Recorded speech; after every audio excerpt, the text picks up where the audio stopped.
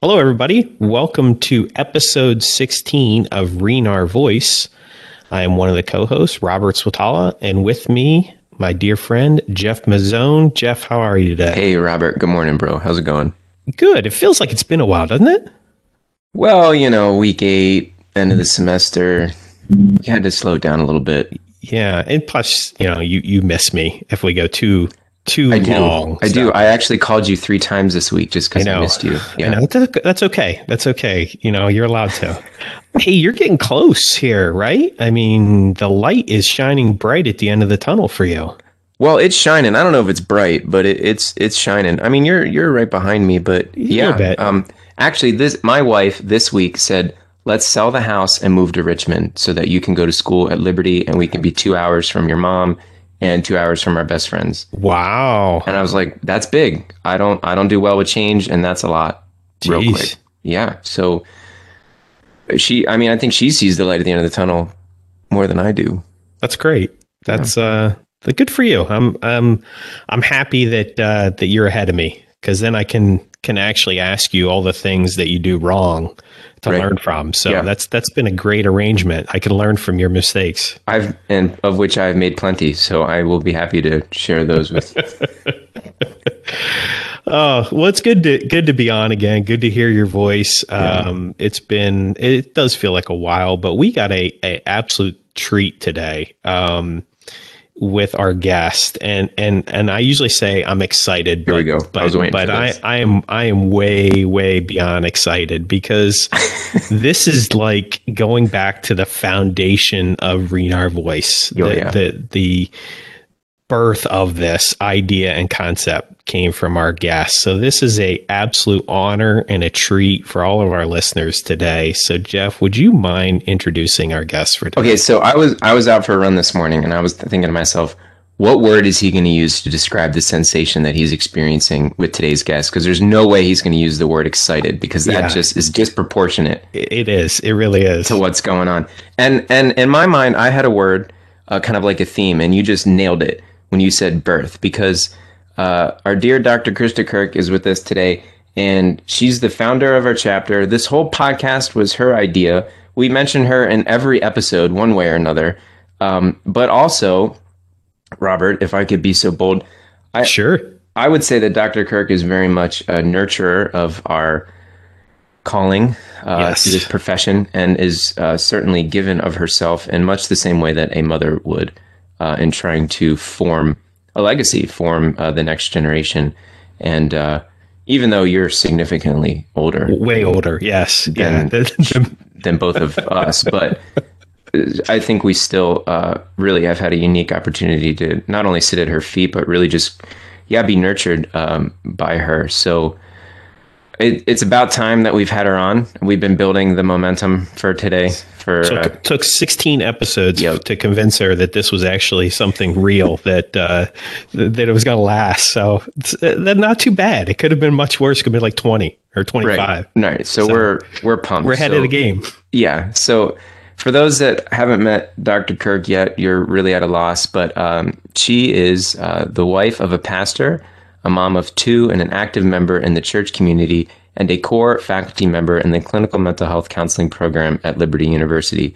In addition to being a licensed professional counselor, ACA New York Treasurer-elect, and the leader of Liberty's Chi Sigma Iota online chapters, one of Dr. Kirk's passions is to actively engage in advocacy efforts that help fight against the mental health stigma that exists in faith communities.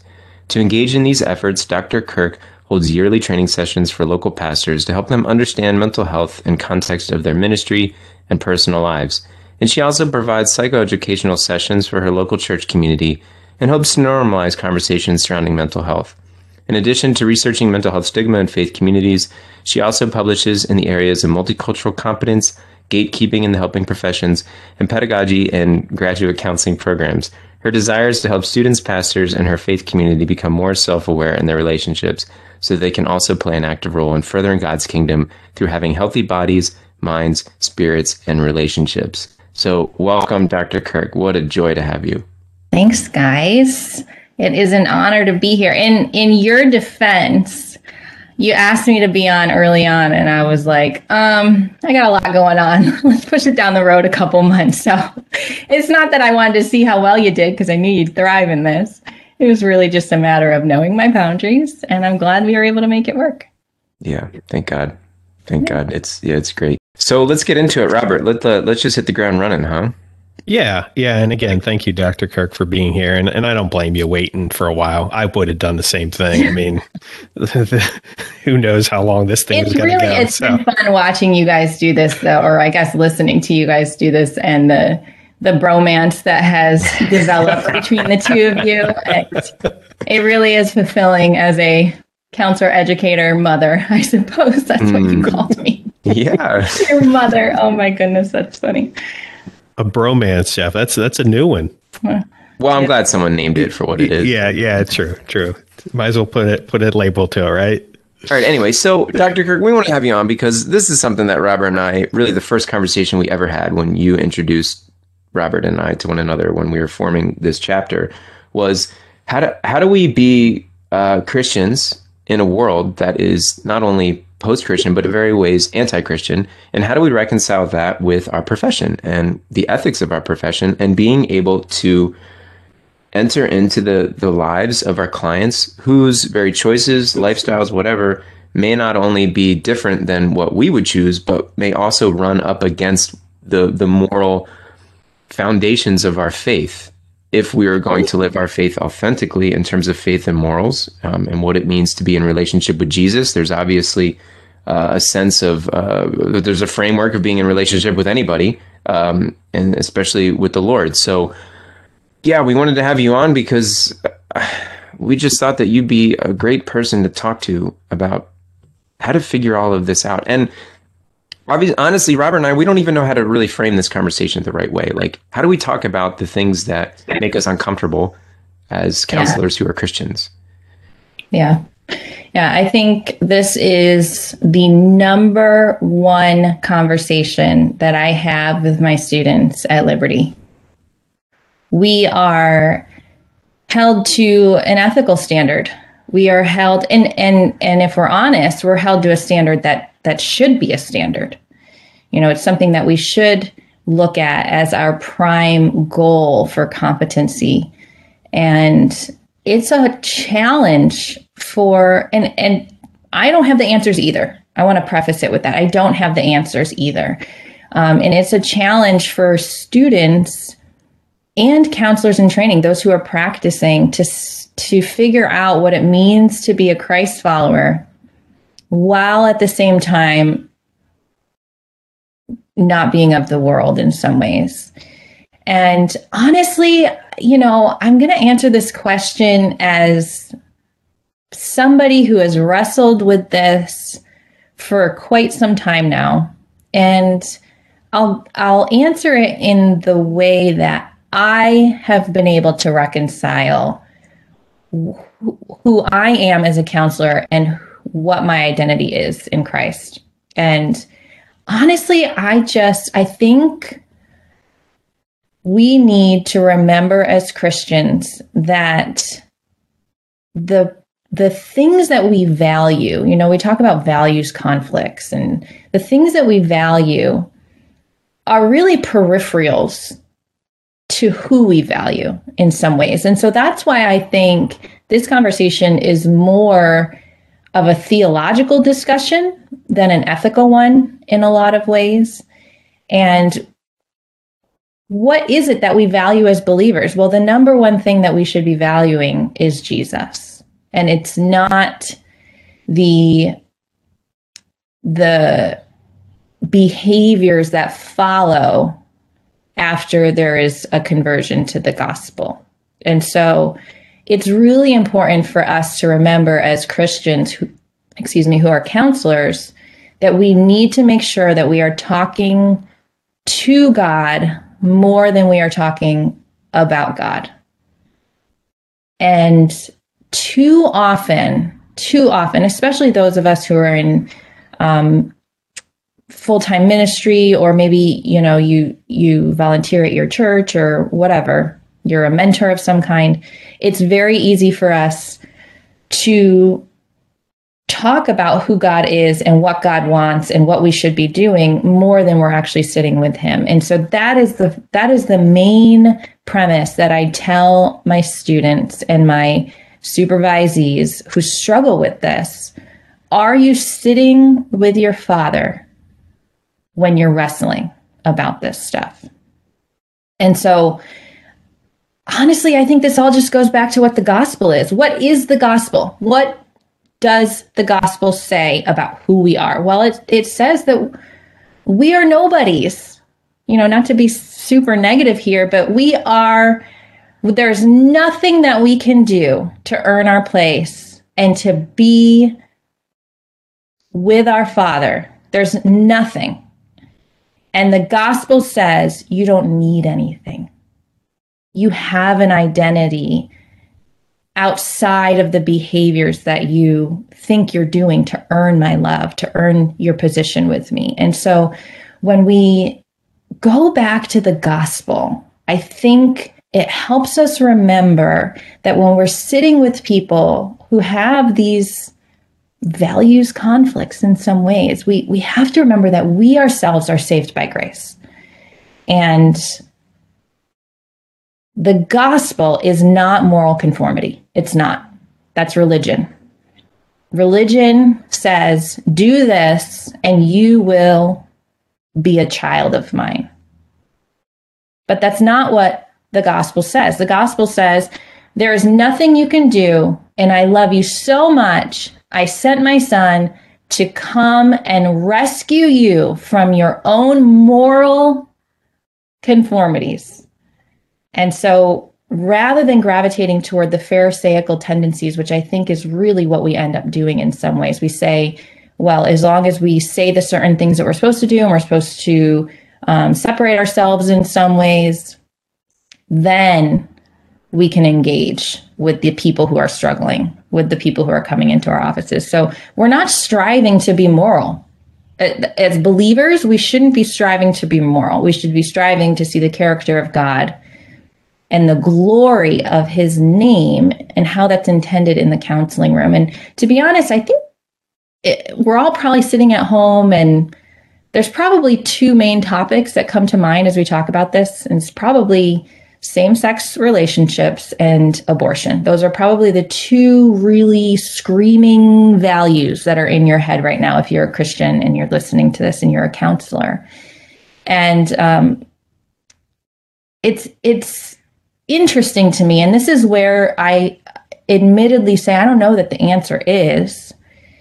What's interesting to me is that we put those two main topics at the front of our agenda when Jesus talked about greed 10 times more than he talked about sexual immorality. Jesus didn't have patience, for lack of a better term, with only one group of people, and that was the Pharisees. The people who said, I am doing the right things, I'm saying the right things, I'm standing on the corner and saying all these wonderful prayers, but really you're babbling. And so those two topics I understand can be a real challenge for counselors in training to kind of reconcile with who I am and my identity in Christ and be able to be a counselor too. And again, I can't stress enough that this is just a reconciliation that you will need to come to on your own. And I'm speaking from my own heart in that I believe that if we put certain behaviors above a person's heart, meaning you do this, you engage in this, these values are different, therefore you're not worthy of sitting with me in a way, essentially that's what we're saying, right? You're not worthy of sitting there. And I think it's too often that we make those our pedestal to preach against as Christians. And I really don't mean this pejoratively. I just think we need to highlight and gain some perspective on how skewed the weight is that we put on those two quote unquote sins. When, who's preaching against gluttony? Who's preaching against the obesity? Those things that just God did not create or did not intend for creation to live as though without the fullness of who he is. And so same-sex relationships, abortion, that is not how God intended creation to be. And heterosexuality doesn't get you to heaven. I mean, that's a reality that I think that we argue almost subconsciously as believers. If you're a heterosexual, you're more likely to be saved by grace. And that's dangerous in some ways. That's dangerous because that's saying certain groups of people we need to just kind of write off, that they aren't helpable. And I don't think that's what the gospel has called us to. So that's a roundabout answer to something that I think comes down to just you sitting with your Father and talking to him more than you're talking about him. And I trust that our God is bigger than what my mind can understand, and he'll be able to help you navigate that struggling, that challenge, and being in the world and out of it. Dr. Kirk, there's so much in that. And I know for myself, I wrestled with this concept of, I'll call it ethics versus Christian beliefs or values. And I love that talk to God more than about God. And I guess as you say that, I still wrestle with the practical nature of that, especially maybe dealing with a non-believer client. And not to talk about God during that session, but how do we navigate that situation of essentially bracketing our values, and just being able to maintain that value system, but manage it in a way that you're still helping that client. And I guess maybe if there's any experiences or examples that you have that where you've kind of had to navigate that water of maintaining your value systems, but knowing that that person is not in line with the same belief system that you have. Yeah. Yeah. And it's such a good question, because it's like, all right, here's the theological explanation. What does that look like in the counseling room? And I can't help but it's funny because I grew up in a very Pentecostal background. And so everybody is very woo-woo in some ways. And I mean that with all the love in my heart, because that's my background. And everything is very experiential. And then when I became a true believer, which is funny because I grew up in a pastor's home and learned about Jesus my whole life, but I never knew him. And when I became a true believer, I started to read a lot of Reformed theology. And so I joke now that I'm a Reformed Pentecostal, because, they're on like two separate ends of the spectrum.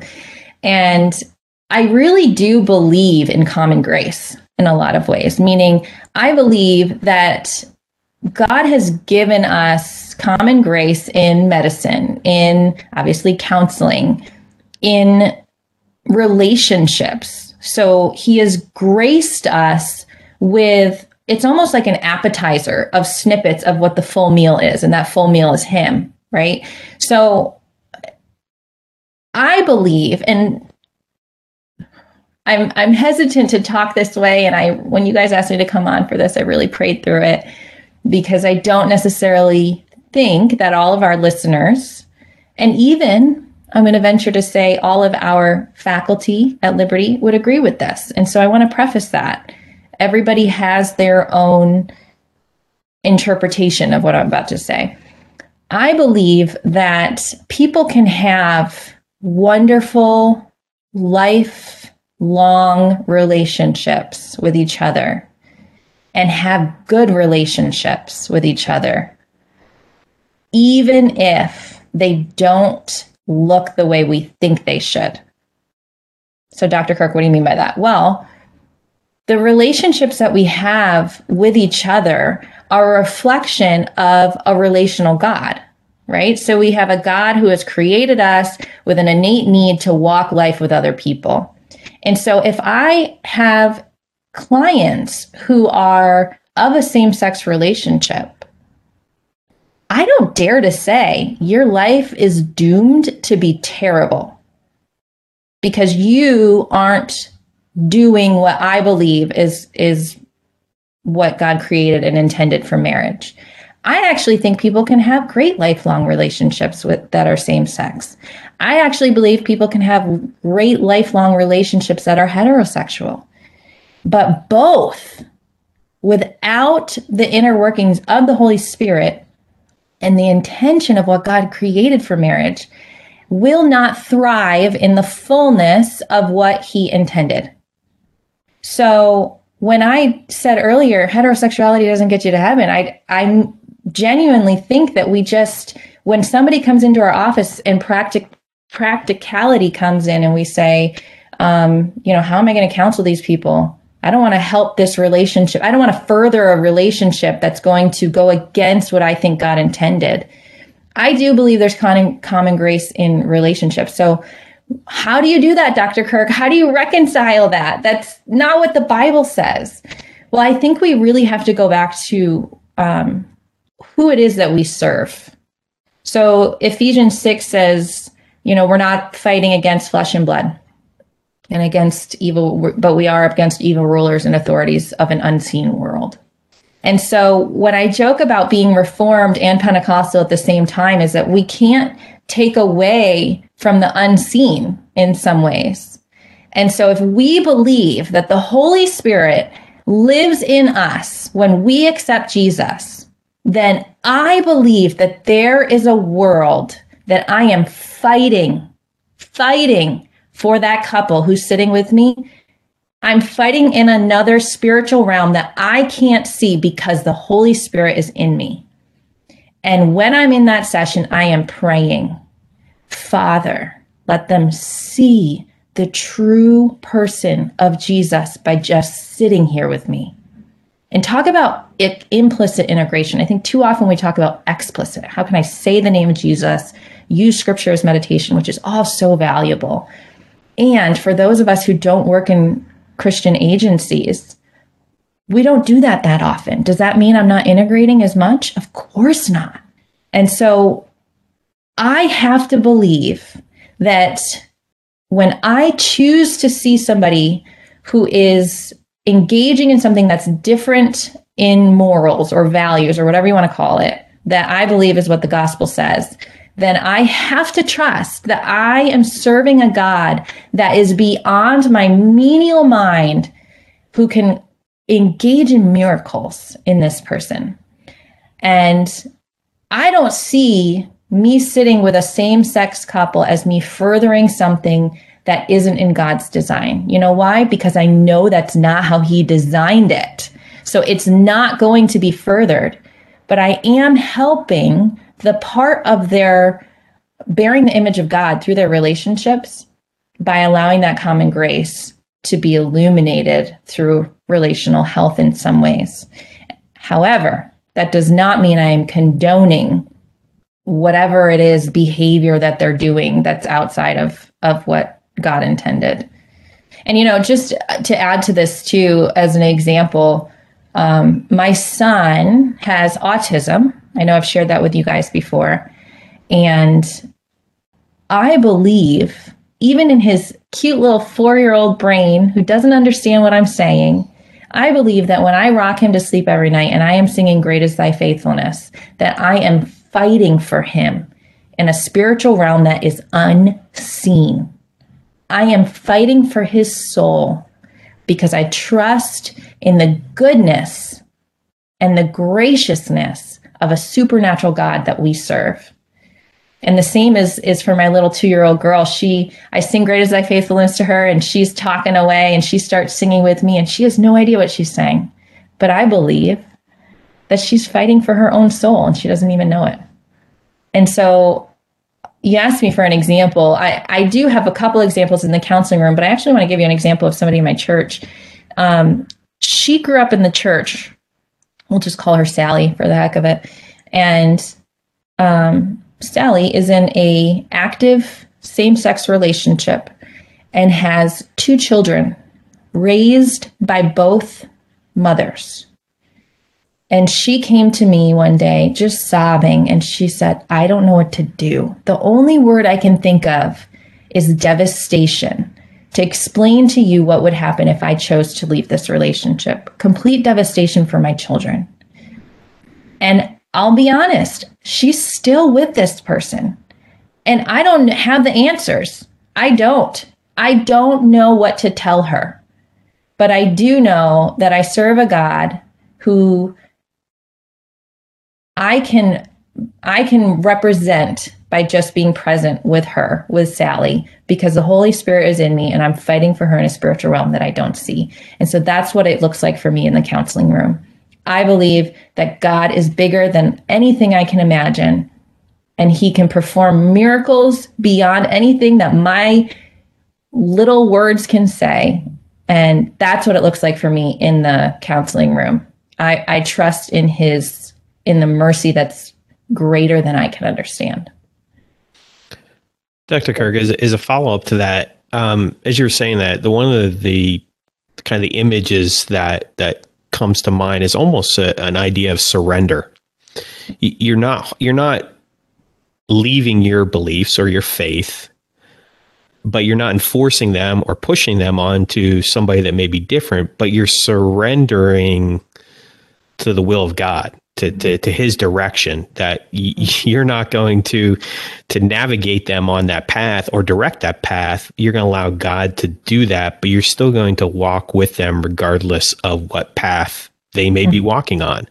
And Right. hoping and praying and surrendering to God's will and power and grace and love that they will find the right path. Is that kind of a good summary of that? Yeah. And I think when you're talking, Robert, I think of the Corinthian church and how, he says faith, hope, and love, and the greatest of these is love. And we know the Corinthian church was really struggling, right? But what did Paul do in the beginning of the letter, 1 Corinthians? The entire first chapter, he's talking about how much he loves them and how much he cherishes them. And then he goes on to talk about these are the things that need to be changed for you to understand the fullness of what God intended for you. And so it's almost cliche to say in our society, we just need to love each other. Love, love, love, love, love. Kumbaya, right? In the gospel, when we talk about it, it's literally the same. It's the parallel process of the Lord saying, you are acting like a fool. You are doing all these things thinking you're earning my love. However, I love you first. I loved you first to send my son. And it's the same concept, I believe, exactly what you're saying, Robert. I think of the Corinthian church, where if we come to people and we say, well, you need to change what you're doing first, and then things will line up. That's just not the way that Jesus loved people. That's not what the gospel says about us. And I believe it's actually something that will turn away people from a Jesus that we are representing that is not the true Jesus. That's really helpful, Dr. Kirk. And it seems like you need to take it, one person at a time. That's right. And leading with that framework there that you just mentioned, I think that it does leave one question. How do we keep the focus then on the client's worldview, the client's values, while still being able to protect our conscience, right? Because that is a sacred and holy place. That is the place where the Holy Spirit, where the Trinity dwells, right? And as we grow in forming our conscience, hopefully in taking on the mind of the Lord. So what does that dynamic look like? And I think if I can speak on behalf of 7,000 students at Liberty, I think that is the question that we come with. Like, how do we protect that? Even though the situations that may actually present a conscience value conflict would be minimal, because it seems much more common that you can sit across from a client and be present to the client, be present to who they are, their life, their challenges, without necessarily getting your own conscience involved. You can just be present and reflect. But what about those opportunities where it could become a difficulty? I think well, something that just came to mind when you were saying that is that I truly believe what Irvin Yalom says when he says, you bring yourself wherever you go. And although in the earlier stages of your counseling training, you're in your mind a lot, right? You're thinking, oh, am I doing this basic skill right? Oh, did I do this one? Am I confronting correctly? Did I offend them? Was that a closed-ended question? You have all these things going on in your mind. And as you continue to become more comfortable in your identity as a counselor, I actually think it becomes easier to pray through situations that are immediately uncomfortable. And I'll give you an example. I had a client once who came in, and she was Muslim, and she wanted to use the Quran for her counseling sessions. And so and this was probably maybe 5 years into my counseling. So I wasn't super seasoned, but enough where I'm like, all right, I got this. And I felt the Lord speak to me in that moment, which I actually say very rarely. When I feel the Lord speak to me, I say that very rarely because I think he speaks most through his scriptures. So I really do genuinely mean this. I felt the Lord say to me, Krista, you bring yourself wherever you go. And how can you sit with this person and be a genuine follower of Christ without having to compromise your own scriptural understanding? And in that moment, I decided that it was best for me to tell my client some self-disclosure, tell my client who I am. I felt like we had a safe enough relationship to do that. I didn't think it would come off as though I was condemning in any way. And so I said to her, I am a Christian woman, and I have never experienced reading your sacred scriptures the way you have. Would you please teach me what this means for you? Because this is not something I am able to understand. And so I go back to the common grace part of this, where I say, all right, well, how can I help this person through the biblical principles of counseling that we have, and the simplistic things like empathy and genuine listening, unconditional positive regard? All these things are biblical principles. How can I engage in the common grace of that and help this individual move toward wellness without compromising my own Christian beliefs and without imposing my religion? Although I wouldn't call it that, but you know what I mean, my religion on her. And so that, for me, it looked like being honest and transparent and allowing her to have a relationship with somebody who could be helpful and therapeutic, and at the same time, not embrace what it was that she was doing in her own soul.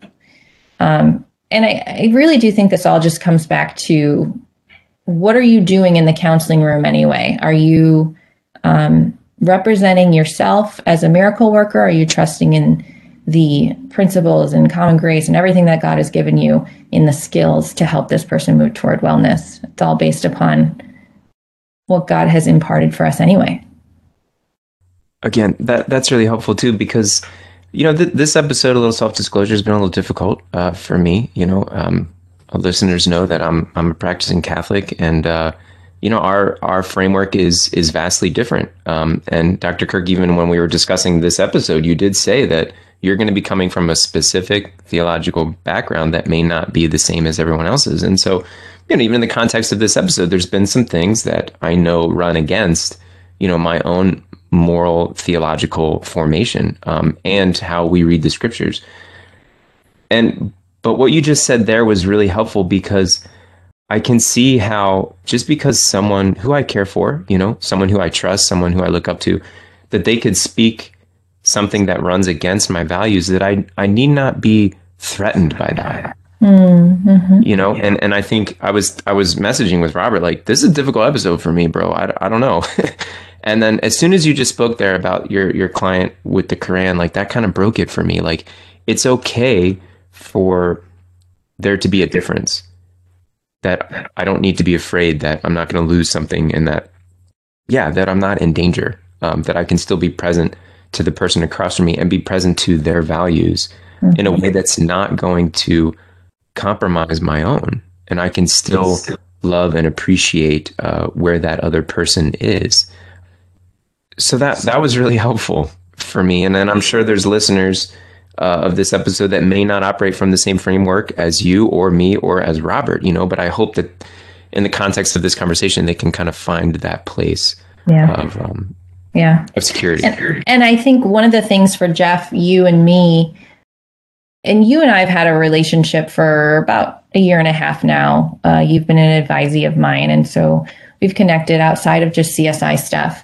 And we've had this discussion before where I always preface it with what I said in the beginning, where you have to, by you, I mean the student, the listener, you have to reconcile who you are and what your identity is in Christ with what you do.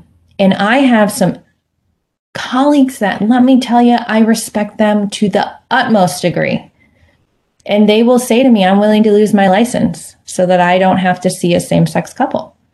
And theologically, I believe that God can work in me because I might be the only Jesus they ever encounter. And theologically, they believe that they are engaging in something that shouldn't be in a room with the presence of God, both of which make sense to me. And so I love what you're saying, Jeff. You bring yourself wherever you go. There are differences, and then there's core issues. We all believe in who Jesus is, what he has done, and what God has done to reconcile our relationship and bring redemption to our souls. And that's what's important. And I think this is a great example of how you can have conversations with people. I mean, not just theological conversations, but political ones and obviously ethical ones, and disagree and still learn from each other at the same time, which I have learned so much from the two of you over the last 2 years. Dr. Kirk, I love that you bring yourself wherever you go. One of the things that I hold very dear to my heart is integrity. And the reason I do is because I lost it. I lost all integrity that I had in my life, and I had to fight very hard to get it. And so that concept rings true because I don't ever want to present myself as not who I am. And so that was very, very important for me to hear, because I think that's such a key element, that we don't have to change who we are no matter what situation we're in. And it is a kind of a difficult time to walk sometimes, in certain situations, but I think it's so important to keep that integrity intact, because it is a precious gift that we have. So thank you for that reminder on that, and just all the great wisdom. And a thank you, because we wouldn't be doing this if it wasn't through your thoughtfulness, your guidance, your leadership, your encouragement. What sounded like a wacky idea to me and Jeff, that was almost impossible, was encouraged by you. And I can't say enough and thank you enough for that opportunity, because through this, we've had an amazing time doing it, but also the guests that we've had and what we've been able to learn and provide to others is something that I never could have expected or thought that I have that opportunity. So a very sincere and deep thank you for everything that you've done for us, as well as for CSI, our chapter, the university, and others out there that you're talking and treating on a daily basis. So thank you so much for all that you do. Thanks for saying that, guys. I think that this is what makes counselor educators thrive. Right. So I invest so much time in grading and all the little things, and then I get to see two students do really well at something they didn't even know they could. So it is a reciprocation of gratitude. Yeah. Thank you. And I'd love to carry on this conversation down the road. Maybe when we get to 32, maybe 40 episodes, you'll come back on and visit with us. Sure. Maybe we'll schedule it for the end of what, 2025? Yeah, something like that. But no, I thank you so much. And Jeff, just real quick, we have some other episodes coming up. Would you mind just sharing a little bit about some future episodes, just so our listeners are aware? Yep. So real quick, we have, because Robert, you're starting your practicum actually this week. So your site supervisor is coming on to speak about trauma, right, from a kind of a Christian perspective. And then we're also having the venerable Dr. John Thomas, who's a residential professor at Liberty, who has like 3 PhDs or something. And he is a certified sex addiction therapist, and we've been looking to get into that topic since the beginning, really. So I think we set a pretty high standard in bringing him in. So he's going to be coming in June. And then we also have Dr. Kirk's cousin coming on, Janae Spencer, to talk about biofeedback, something that kind of gets touched on here and there in the studies, but doesn't really get talked about a lot. And I think is worth spending some time on. Anything that's empirically based, but also kind of new and not very common, kind of needs some love. So we're going to learn about that with her as well. And we'll just keep plowing through the summer until we get to episode 40 and we get Dr. Kirk back. That sounds like an absolute plan to me, Jeff. Well, thank you again, Dr. Kirk. Thank you, Jeff. I want to thank all our listeners for tuning in today. Please check us out on any of your podcast platforms, iTunes, Podbean, Google Play, whatever you use. Make sure you like and subscribe us so that you can get notifications of all future podcast episodes. So with that, thank you, everybody. God bless and have a great day.